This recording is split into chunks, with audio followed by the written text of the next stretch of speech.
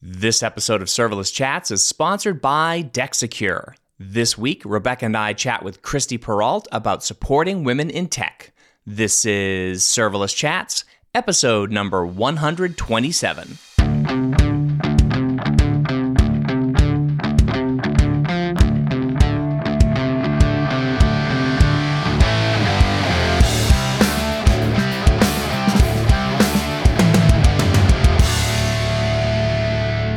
Hi, everyone. I'm Jeremy Daly. And I'm Rebecca Marshburn. And this is Serverless Chats. Hey, Rebecca, you know what I love about this show? Ooh, the banter in the beginning? Well, yes, the banter in the beginning is one of my favorite parts. But we have been, fueling some conversations or starting conversations on Twitter. Ooh, okay. Say more, please. Do elaborate. Well, so, we had this excellent conversation with Eric Johnson, and we were talking about speaking up in meetings, and we've gotten some feedback from Ben Kehoe on it, and a lot of people sort of speaking about that, and I think that is amazing, because is that not the purpose of this show, to get people thinking and talking about all these ideas? I totally agree, and honestly, to tell you the truth, I was like, I clicked on Ben Kehoe's, opened it up, and I was like, oh, wait, this is me looking at my quote that he pulled. And I was like, what's happening here? And it was both exciting and humbling, I think, to say. Yes. Yeah. So you know what the second best part about the show is? The banter? No, the guests. The guests are the next best part of this show. Actually, they're probably the best part of the show. So we have an amazing guest today. Would you like to introduce her? Absolutely. Our guest today is senior software engineer at Liberty Mutual Insurance, Christy Peralt. Hey, Christy, thank you so much for joining us. Hey, thanks for having me today. I am super excited to be here. But I do have to say, you guys are setting the bar pretty high with the stellar guests that you have been having lately. Well, you are also a stellar guest, so you're continuing to raise that bar. Jeremy and I actually chatted a little bit. Usually we'd say hey, tell the audience a bit about yourself and what you do at Liberty Mutual. And we're going to get there, I promise. But Jeremy and I thought that instead of going straight into what do you do technologically and then tell us how you're using serverless and then how Liberty Mutual is using serverless, there's something that you're super, super passionate about. So we actually wanted to start there and allow you that space to talk about women in tech in this really powerful article that you wrote called I Gave the Wrong Answer When I asked how people can better support women in tech. Here's what I wish I said instead. And it's this really great article. You end up reflecting on an answer that you had given, and you basically break it down into 4 more discrete sections where you're hey, build women up, watch the water cooler talk, educate yourself so you can educate others, and ask women what they need. And so we wanted to hold this space first for you to talk a little bit about what that experience was, what that meant to clarify that.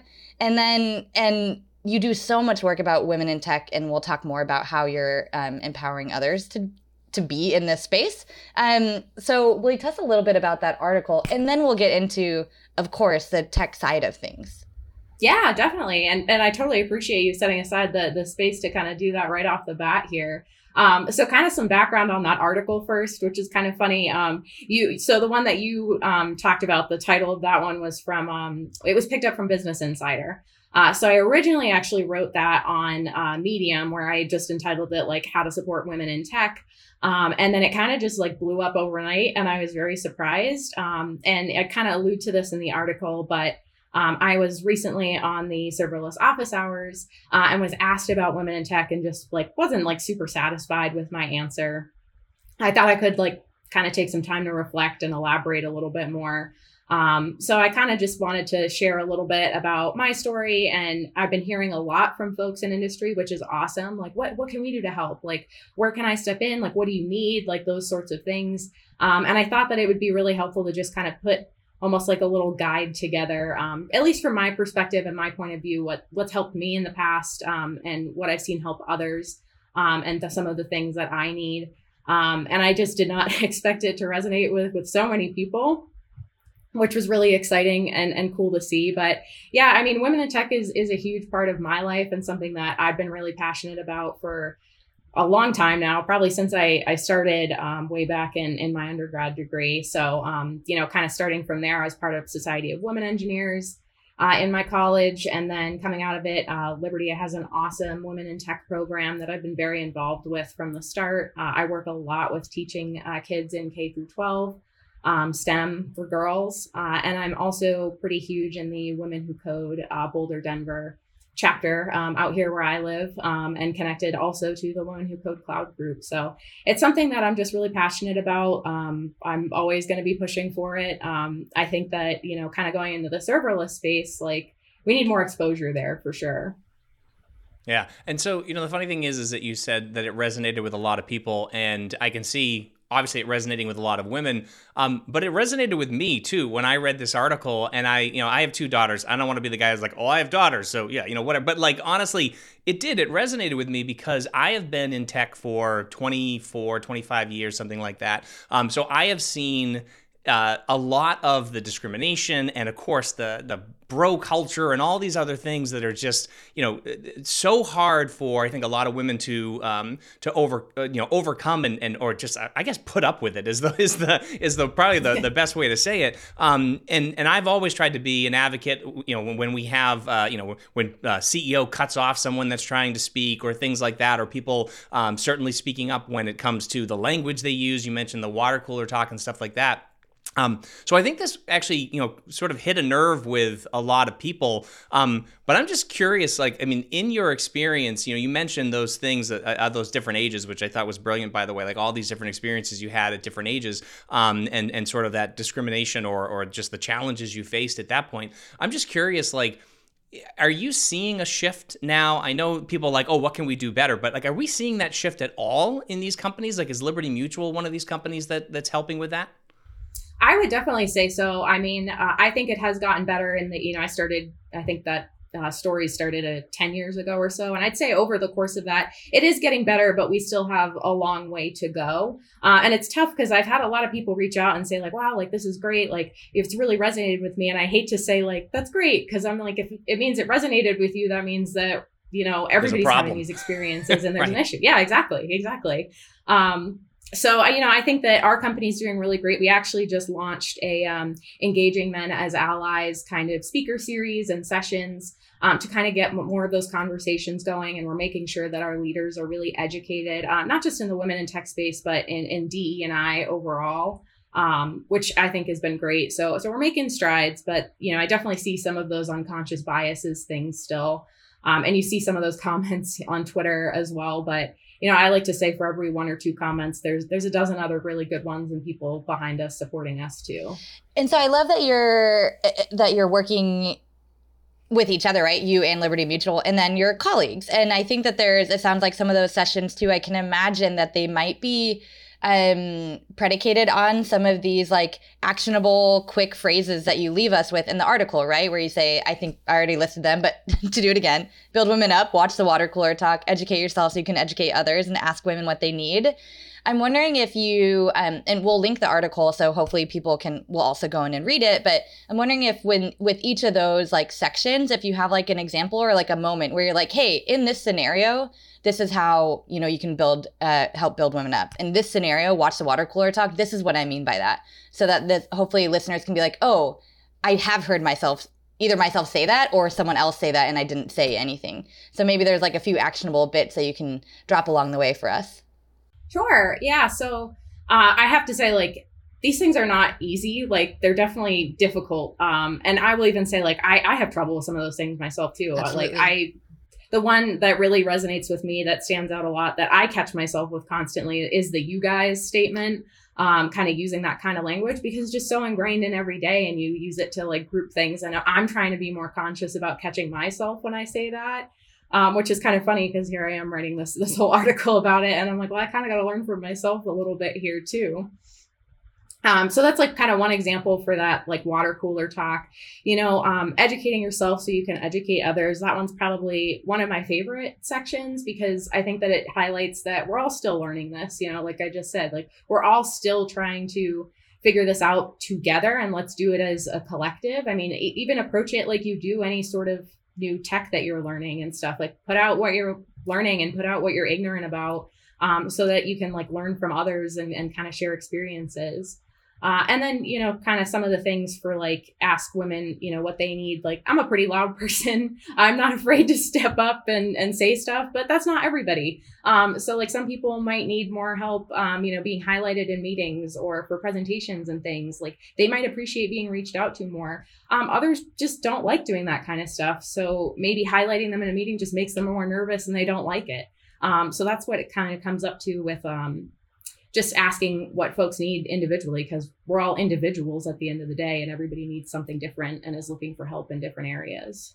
I find the you guys thing is everywhere you go on TV. I mean, I'm from the Northeast, so in Northeast United States, and you guys is just something that everybody uses. I mean, women use it, men, it's everywhere. And then you're on tech Twitter, and there's this very much so this push to sort of move away from it, which I think is amazing. And I just find though that it's like it's like fighting an uphill battle, and we need to change it, but at the same time, like, I mean, even my daughters, I mean, we don't use the term usually in our own household, but like my daughters hear it from friends and things like that. And it's so pervasive. And I'm just curious, a thought on this, because you have so many people that push back. They're like, oh, you guys, it's meant to be, gender neutral. Like it's not really that big of a deal or whatever.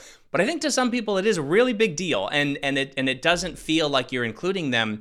But I'm curious your thoughts on the separation between workplace and sort of casual, or I guess recreational, that's probably not the right word, but like that's the thing where I find the language you choose or the language you choose when you're in a professional environment and you're communicating with people, even on Twitter as part of a professional profile or whatever, and communicating on LinkedIn and within Slack and within company, things like that. I think people kind of get confused in terms of the language we use outside and the language we use professionally. And I think there's a line there, but I'm curious what your thoughts are on that.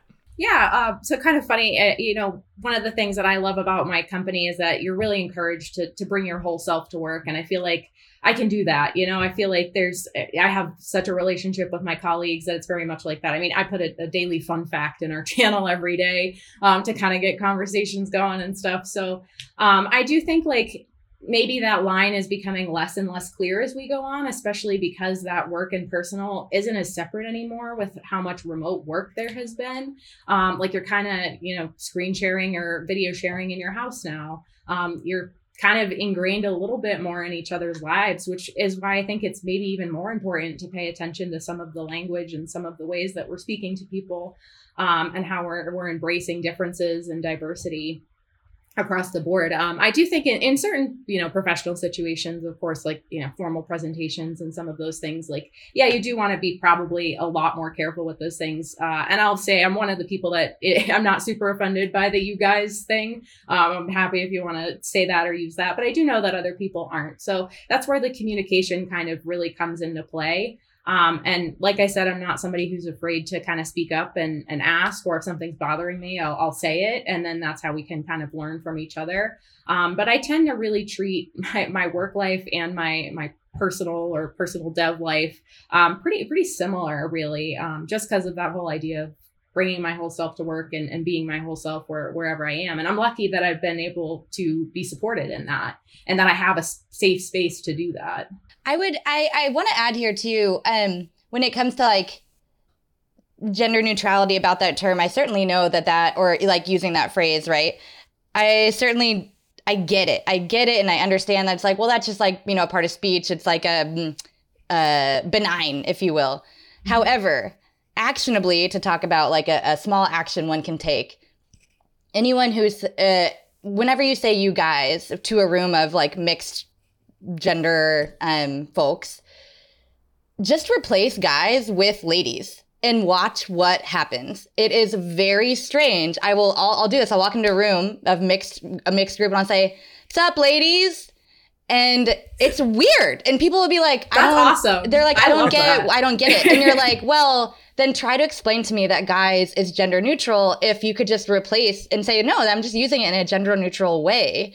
And people are like, that's clearly not gender neutral. You just called us all ladies. And you're like, I mean, that's it. So I do think that And I don't mean that to be like poking the bear, but just for all of us to just like question our own, what do we mean when we say neutrality? And is it really? Well, what can you swap out in your language to see if it really feels neutral with the opposing word, right? Boy, girl, whatever that binary is. Yeah. And so I do, and oftentimes it's funny, right? It can be very light and can be very lighthearted, but I think it's been a really helpful, almost like teaching moment for everyone to say like, hey, that actually does feel strange. And then it's like, okay, how do we interrogate that? And I think it feels strange because that actually shows you that like, hey guys is not gender neutral. If you could say, hey gals, and people feel confused. Right. I mean, I've tried on the y'all a little bit, but I'm like Jeremy. I'm from the Northeast. I'm not Southern, so I can't really get away with that. Can't pull it off. So you said it well. Yeah, because I've had some practice, but yeah, no, I'm more in the wicked cool range, not the y'all range. Wicked cool. Wicked smart from Boston. Yeah, wicked smart. Yeah.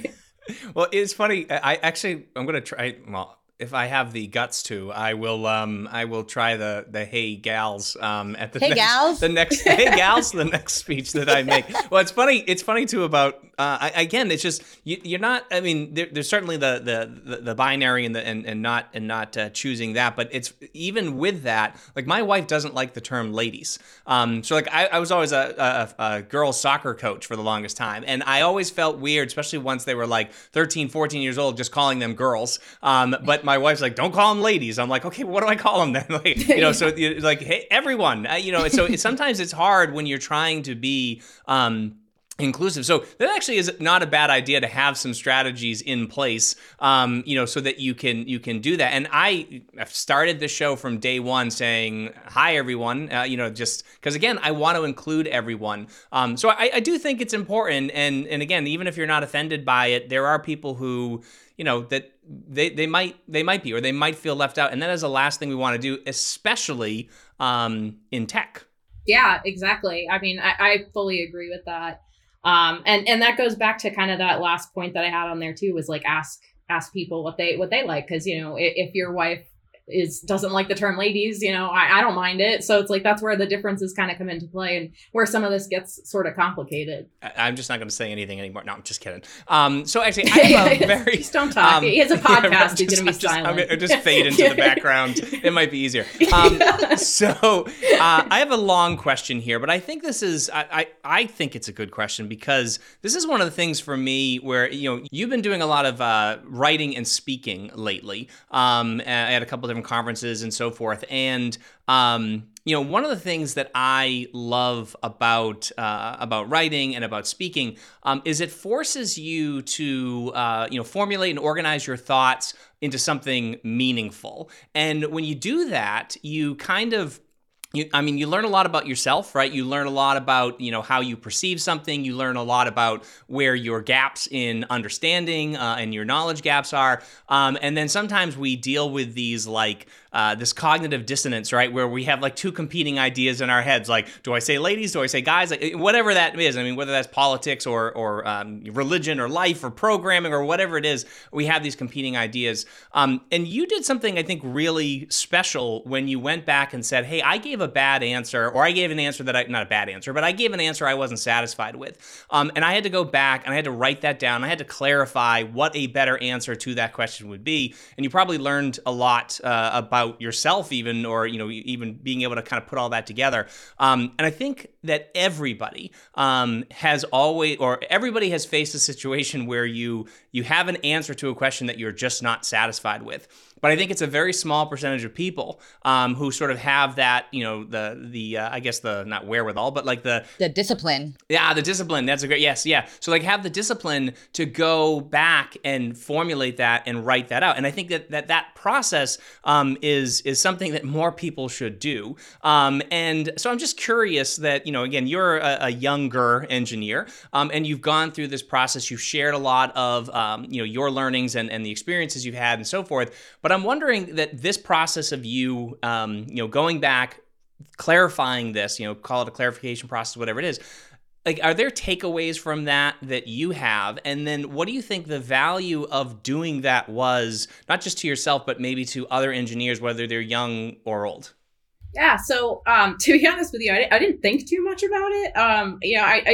I recorded the session earlier in the day, and I was like, sitting in bed at night, I was like, man, this is kind of bothering me. Like, I have these thoughts and I just kind of need to get them out. So that's kind of where that originated from. But, I think that some of it is just, I've always like emphasized just being really well-rounded. And that's kind of been a theme throughout, my life, my education, my professional career. Like, it's more important for me to learn than it is for me to be right all the time. And I think that it's important to kind of share those journeys with everyone else around you so that we can all learn from each other. I mean, I went to a liberal arts college for a really technical degree, and I made that as a conscious choice just because I wanted those other perspectives and those other viewpoints. And it really encouraged, and, kind of part of that was even it encouraged speaking, it encouraged cross-team collaboration, it encouraged all these things that we're trying to really emphasize a lot more in industry now that a lot of folks don't necessarily get in formal technical trainings. And I noticed a huge difference in that when I went from my undergrad to my graduate degree too, because I went to a very large, prominent graduate college, and I thought it was like, okay, like, whereas I really enjoyed my really tiny liberal arts college because it emphasizes a lot of these things. Like, it kind of, I wasn't really brought up in a way like you had to get everything right all the time. It's like, it's more important. Do you understand what you're learning? Do you understand what you're doing? And I think that it's just kind of come second nature to me and what I've been doing now. So I don't really think about it when I'm putting it out there, but yeah, I think it's a challenge for other people to kind of have that humility a little bit and to be that transparent and to go back and say, wait a minute, I was wrong. Like, here it is. But yeah, I'd recommend it. Like, I really enjoyed kind of going back, and obviously it did resonate with a ton of people. So I'm really glad that I did it. There's never been a point in my life where I've regret going back on something I said and clarifying or updating it or just kind of being a little ignorant, because I think if anything, you get 10 more people that message you and say, hey, I was afraid to do that, or wow, you made me question that too, or, I was wondering about that. So you kind of are building a community when you do those things. So I think this may be the first time this has ever happened, and I'm just going to let listeners in. But as you know, Jeremy and I will type to each other when we're like, hey, I have a follow-up, etc. And I wrote down, it's more important to learn than to be right all the time, which is something you just said, Christy. And I wrote, love that. And Jeremy wrote back, I also wrote that down too. Scribbled it on a piece of paper. So there's something I think that resonates really with both of us. And I think we are just, a small microcosm of the listeners who I likely would guess will resonate with them as well. What a beautiful quote. And I also want to use that as a bridge, right? Because I think that there is an All Builders Welcome grant allowing all builders to come and learn. Probably underpins that idea of it's more important to learn than to be right all the time. So will you tell us a bit about the All Builders Welcome grant and how people can learn about it? Sure. So that kind of started last year. I really wanted to find my way to reInvent. I was pretty desperate to go. Obviously, I kind of live and breathe serverless in my day-to-day. And specifically AWS. So I was super excited about it, but as we know, travel has been limited with pandemic restrictions and things. So I started kind of getting creative, and it was just a Google search, and I found this All Builders Welcome grant, which is AWS's diversity, equity, inclusion grant program for reInvent. So I applied. It was a pretty quick application, just a couple open-ended questions about some of your experience, why you wanted to go. And then about a month later, I found out I was accepted, which was really awesome. It was super cool. And it covers everything. It covers your flights, your hotel, food while you're there, you even get some swag and everything. And I actually got credits for taking an AWS exam as well, a certification exam.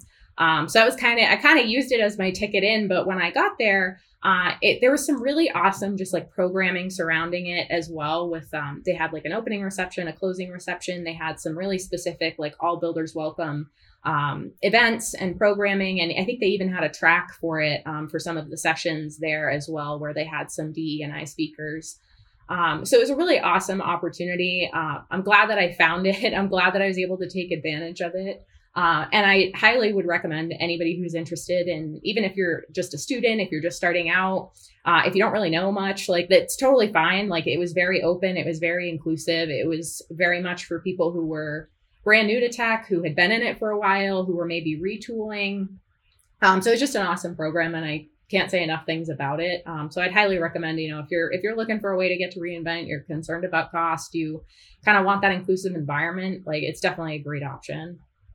And one of the things about reInvent, so I actually wanted to go to reInvent really badly as well. I was like, I got to get there. I got to get there. This was in 2018. And I ended up just paying my own way. I just said, I got to get there. I got to be part of it. And I will say, and I hope, I'd love to hear your feedback actually on reInvent a little bit, but it is such an amazing experience to be there with all those like-minded people when it comes to like serverless and things like that, like getting everybody into the same room. So yeah, I mean, that's one of those things. And it's also, maybe this is something, and I think we're going to talk about reInvent a little bit later, but I'm curious about overall experience where I can see somebody saying, well, I'd love to go to reInvent, but, well, I guess it was 20,000 people this year, but normally it's like 60,000 people. Was that really overwhelming for you, or was it something, I don't want people to be afraid to be like, that's a giant tech conference, it's nuts, but like what are your thoughts on sort of encouraging people to go and your experience around that? So I love conferences. So I might be really biased because I go to conferences like all the time. I did when I was in undergrad. And then I've also been to Grace Hopper, which scale wise is actually very similar. So it's huge like that. It has the giant fair with all the vendors and everything. It has dozens and dozens of sessions, thousands and thousands of people. So I had already been prepped a little bit for what it was going to be like. So I was a little prepared going into it. And I'm somebody that loves to network. So one of those opportunities is like any opportunity for that is huge for me. So that was like some of my big draw. But I just say kind of go for it. Like everybody I met you guys there. You guys, here we go. Y'all, I met y'all there.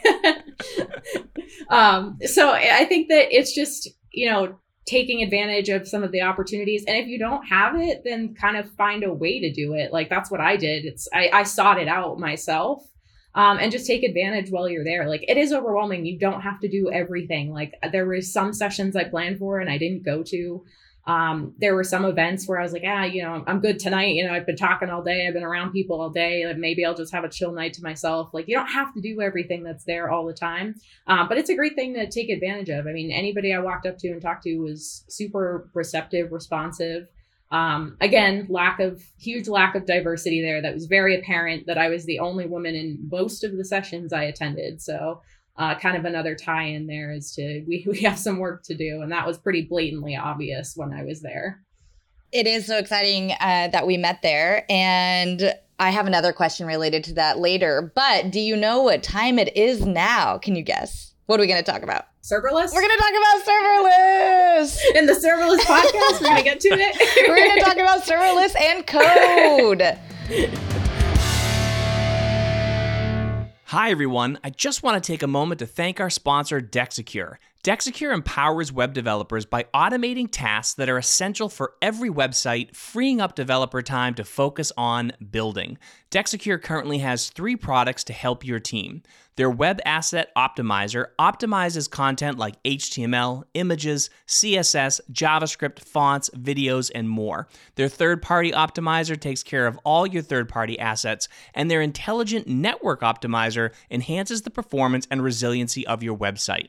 Dexecure also has an open source product called OpenDexecure, a cloud-agnostic edge development framework. Now, what I love about OpenDex is that the developers can jump straight into product building and not worry about dealing with setup and all the other roadblocks that come from the complexity and configurations of other popular CDNs. If you're interested in trying Dexecure's products, you can for free. Just visit Dexecure's website at dexecure.com to sign up and learn more. That's DEXECURE.com.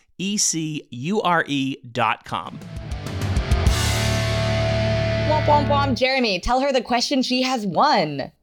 So you did a talk about clean code. And I think it was actually called Squeaky Clean Code. So tell us a little bit about that and the importance of it. Sure. So I think to kind of go into a little bit of background there. So specifically where I work in our company, I'm in the serverless DevOps team. So my job is to sort of help our 5,000 or so tech employees embrace this serverless first initiative. And we do that kind of in any way we can. There's a lot of pivoting. It's very dynamic. Sometimes we're gathering metrics and data for our users. Sometimes we're working on building out patterns for them, just any way to enable and empower our developers to build out serverless solutions. So the Clean Code Talk, I really just wanted to kind of get my foot in the door with speaking. It had been really, I have had probably dozens of rejected proposals and things over the years, especially early on in your career. It's really hard to find a place to be a first-time speaker. And I had this really awesome opportunity come up with the Women Who Code group. They put out a Women Who Code Connect conference, which happens a couple times a year. And they were really encouraging first-time speakers. So I kind of thought about the things that I was really confident in. And one of those was with Clean Code. And it's kind of funny because a lot of that talk is actually around the code itself. It's a lot of the best practices and things that my team preaches and follows and puts into practice that we found really useful over the last 3 or 4 years. And it has everything to do with like how to best document your code, from comments to readmes to how to handle pull requests and how to use code reviews as a tool to learn from each other. Because I didn't learn serverless in school. I came out of school and kind of jumped into the workforce and then fell into serverless. And I didn't know anything about it. Like, I didn't know where to get started. I didn't know nothing. So everything I do today, I learned on the job. And a lot of that is through these kind of clean coding practices that we've set up and we put into place. It's through a lot of this asking questions and not being afraid in some of those code reviews to have, these conversations and these discussions. So it was a lot around like using code as a tool to learn, documenting it properly so that others can learn from it and so that others can even contribute to it and understand what you're trying to do. And then it even had some things in there around some of our team standards and how we work as a developer team. So we have some pretty, not strict, but we have some outlined processes we like to use, from tools to plugins to everything else. And we try to go step by step, like this is how to set things up. This is how we use it, so that everybody has a solid understanding of it. So the Clean Code Talk was awesome. I've actually given it like 2 or 3 times since then. And I think I have it planned for a couple more times. So trying to tailor that to the audience as well has been really helpful. And I've gotten a lot of good feedback on it. So I think that's also resonated with a lot of folks. All right. So how do you feel about this statement? The documentation is in the code. I think, to clarify, I don't think you should be over commenting things, but I do very much stand with having a README right in your repository that has all the documentation. And you can link out to whatever you want from there. But I do, my team and myself in particular, I really love having a description, a document. I mean, we break this down as a description or an overview, instructions on how to build, how to run, how to test. And then, we link out to external things as needed.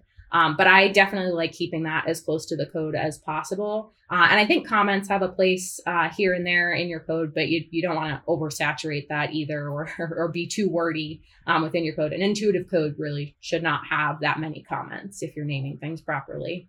I always love to get people's feedback or their ideas on that. I've worked with some people like, we don't write any documentation at all, just read the code. And it's like, well, yeah, it's been born from that pain it's point. Not as They're like, just enter my brain and understand where I was at that time I wrote it. You're like, it's a little bit harder. I don't remember. Well, the funny thing is, if I don't put comments in and things like that, I'll go back and I'll be like, I understand what this code is doing. I just don't know why I am making Oh, yeah. I this. even call that out. I was like, I write it down for me. Like, sometimes I walk away from a project for 3 months and I'm like, how did I run this again? I don't remember. This is for me.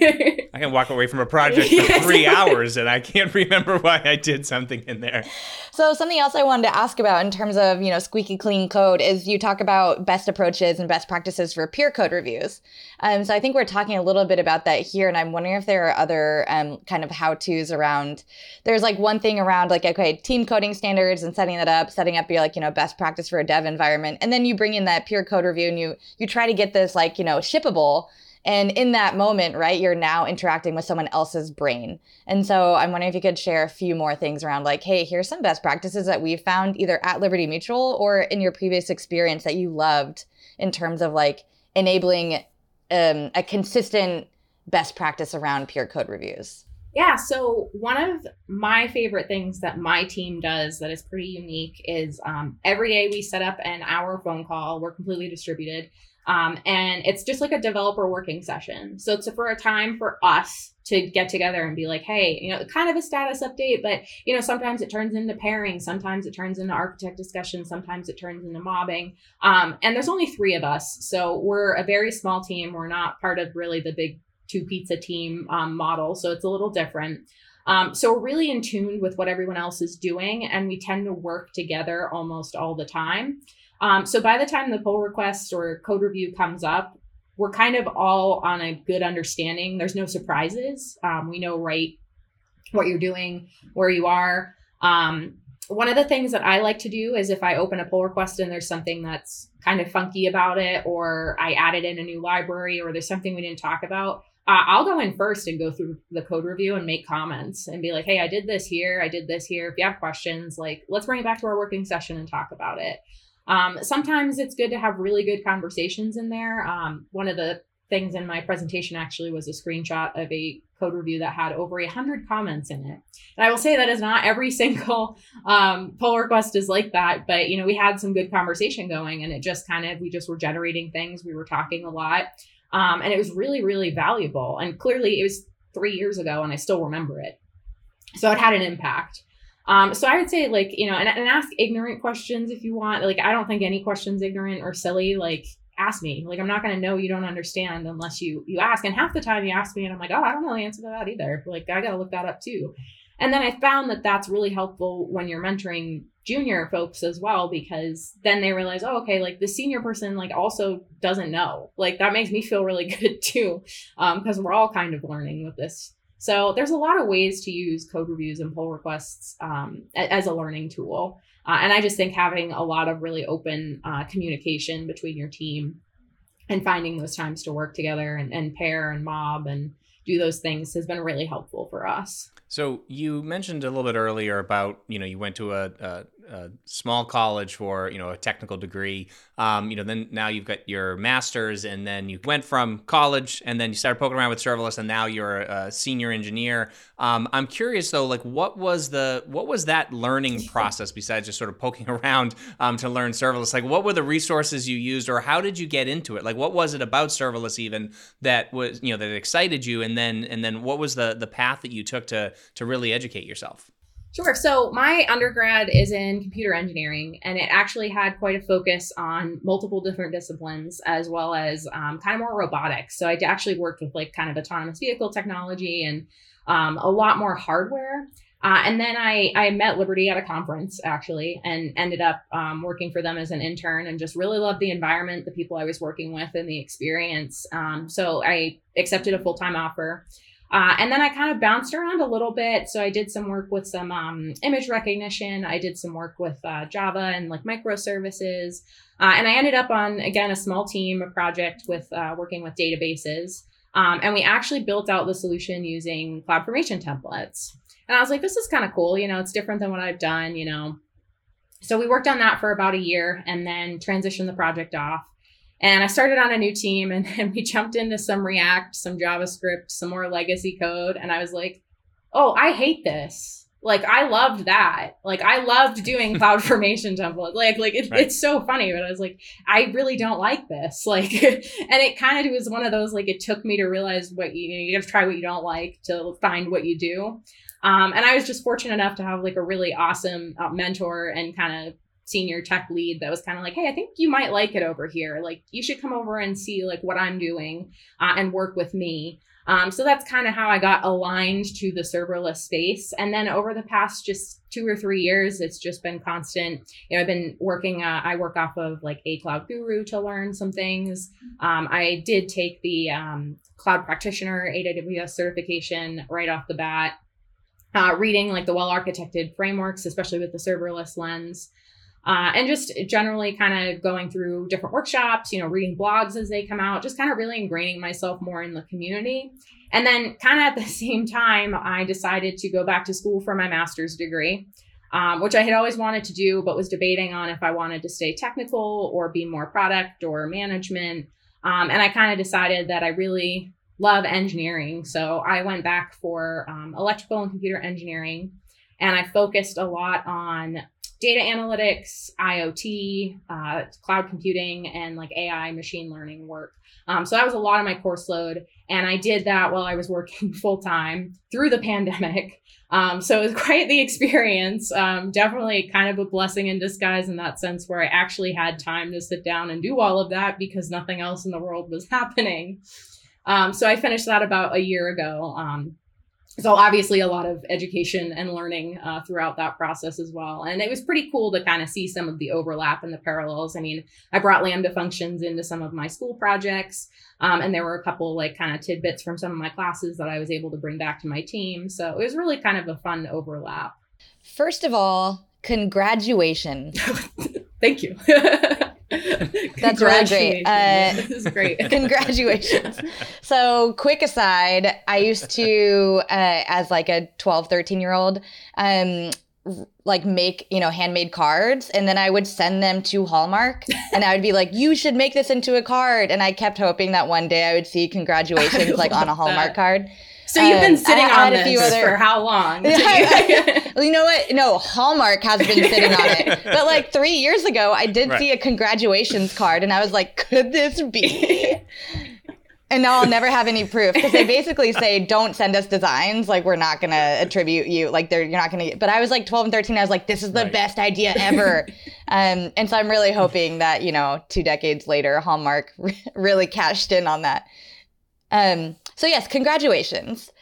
This episode to me is like a bundt cake, right? It comes out and you actually have to flip it over. So we started from, usually we'd go from like, let's talk serverless and then move into other things that you're passionate about. But we started about what you're passionate about.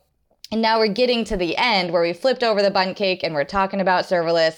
And then we're going to talk about Liberty. So you talked a little bit about, right, like you're at Liberty now. Liberty Mutual has been a long-time believer in serverless. You mentioned a serverless first mindset.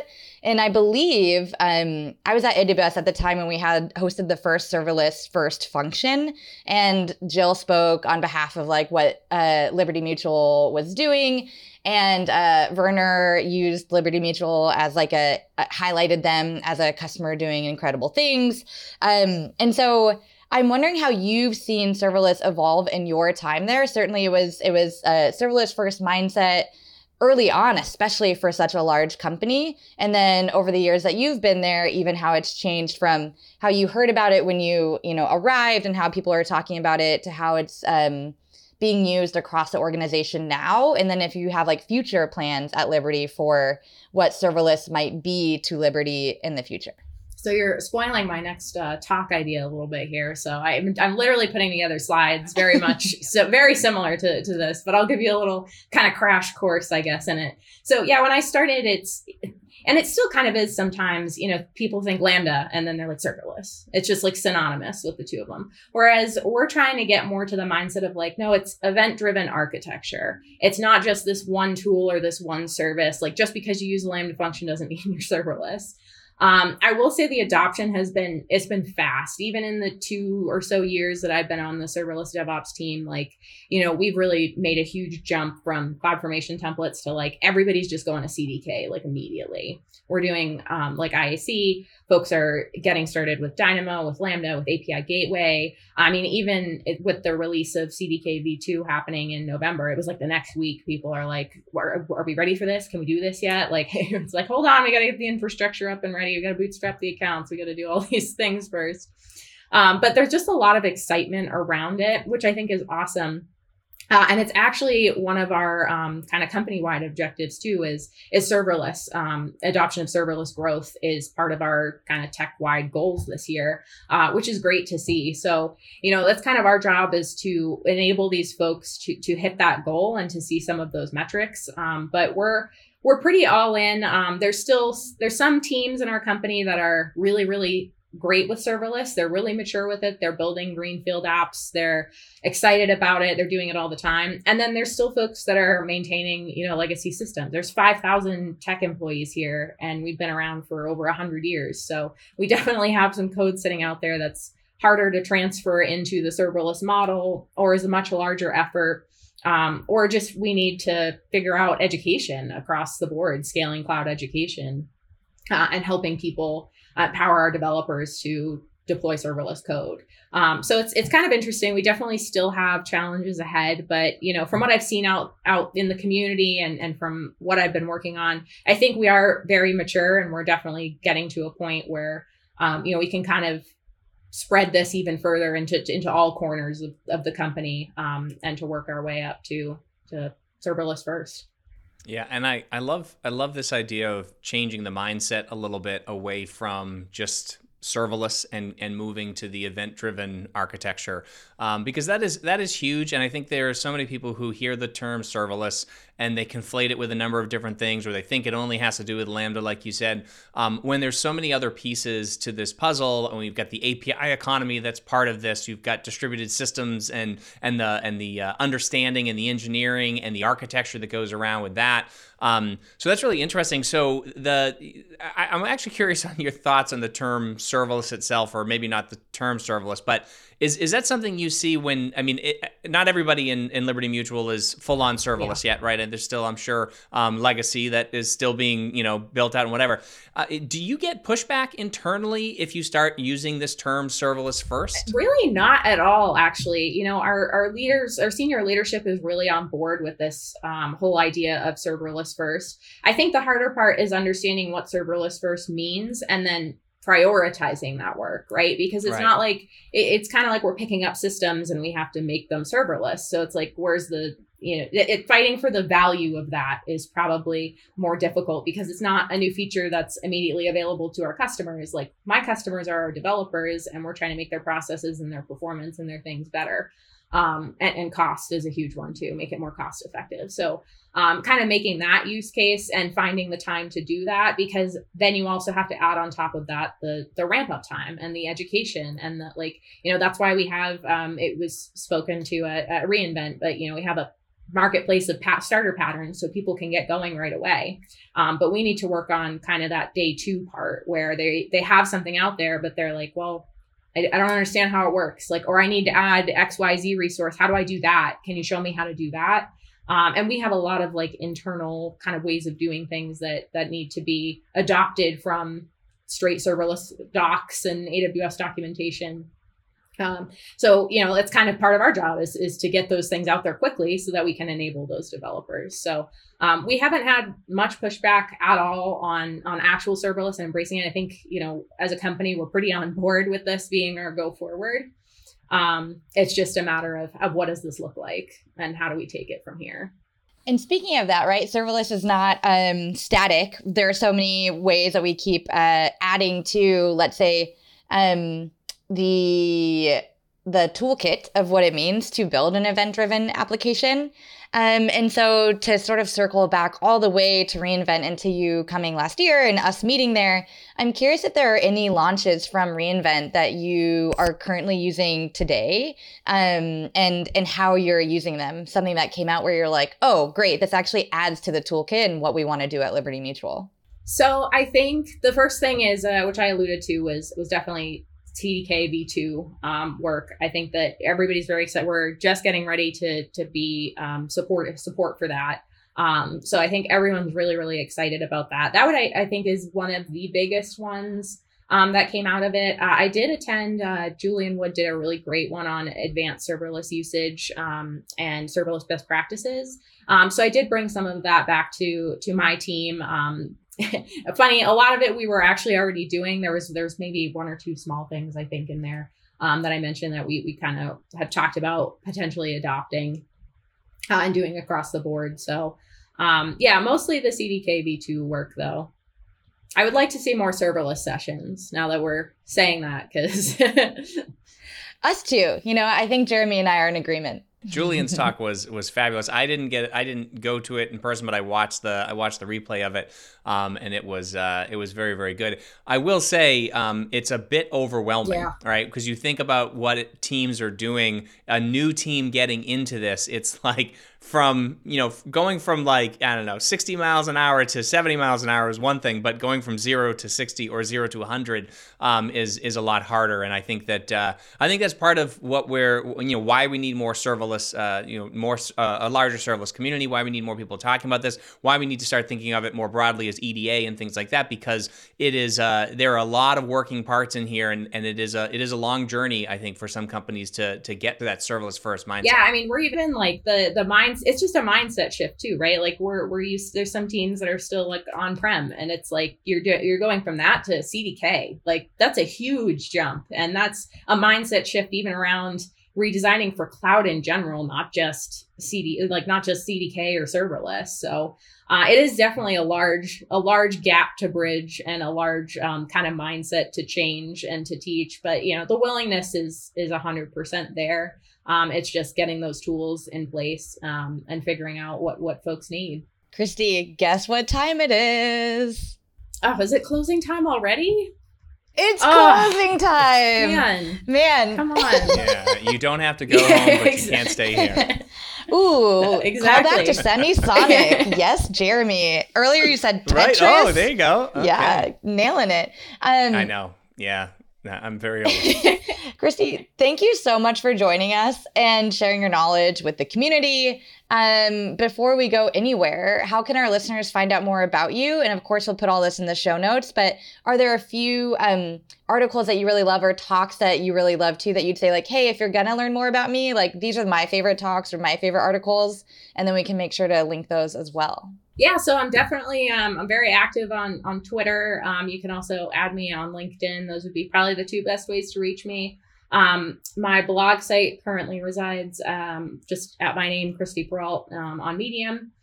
So there's some information there. I will say I have a lot more speaking engagements coming up on the calendar that I'm very excited about. And I do want to call out real quick too. I'm on the committee for CDK Day. And we will be opening CFPs on March 9th, and they'll be open for about 6 weeks. And the date of the conference will be on May 26th. So if anybody's interested in that, I highly encourage you to submit a CFP. Yeah, submit those CFPs. Very cool. Thank you so much. Yeah. Thanks for having me. This was great. Well, listen, it was wonderful speaking with you gals. I thought it was an excellent conversation. I'm gonna have to try to use that. I'm gonna see what happens. Just the look on people's face could be on that, absolutely how that amazing. goes. So, yeah, this has been great, gals. Ladies, it's been fun. Anyways, Christy, thank you so much. This was awesome. It was great to meet you at reInvent. We didn't even mention the wonderful pictures you took for us. Again, always willing to help people. You just were like, I'll do it, right? It was awesome. So thank you again for that. But yeah, this was great. Thank you so much for being here. Yeah, thanks for having me. It's been great. And that's this week's Serverless Chat. Rebecca and I want to give a huge thank you to Christy Perrault for being our guest this week, and to our sponsor, Dexecure. If you want to check out the show notes and a full transcript of this episode, you can find them at serverlesschats.com/127. For more Serverless Chat, subscribe, sign up to be an insider, check us out on YouTube, and follow us on Twitter, Facebook, and Instagram. You can connect with Rebecca on Twitter at Becca Odelay and me at Jeremy_Daily. And if you want to keep up to date on everything serverless, make sure you subscribe to the Off by None newsletter at offbynone.io. Thank you so much for joining us, and we look forward to chatting with all of you again next week.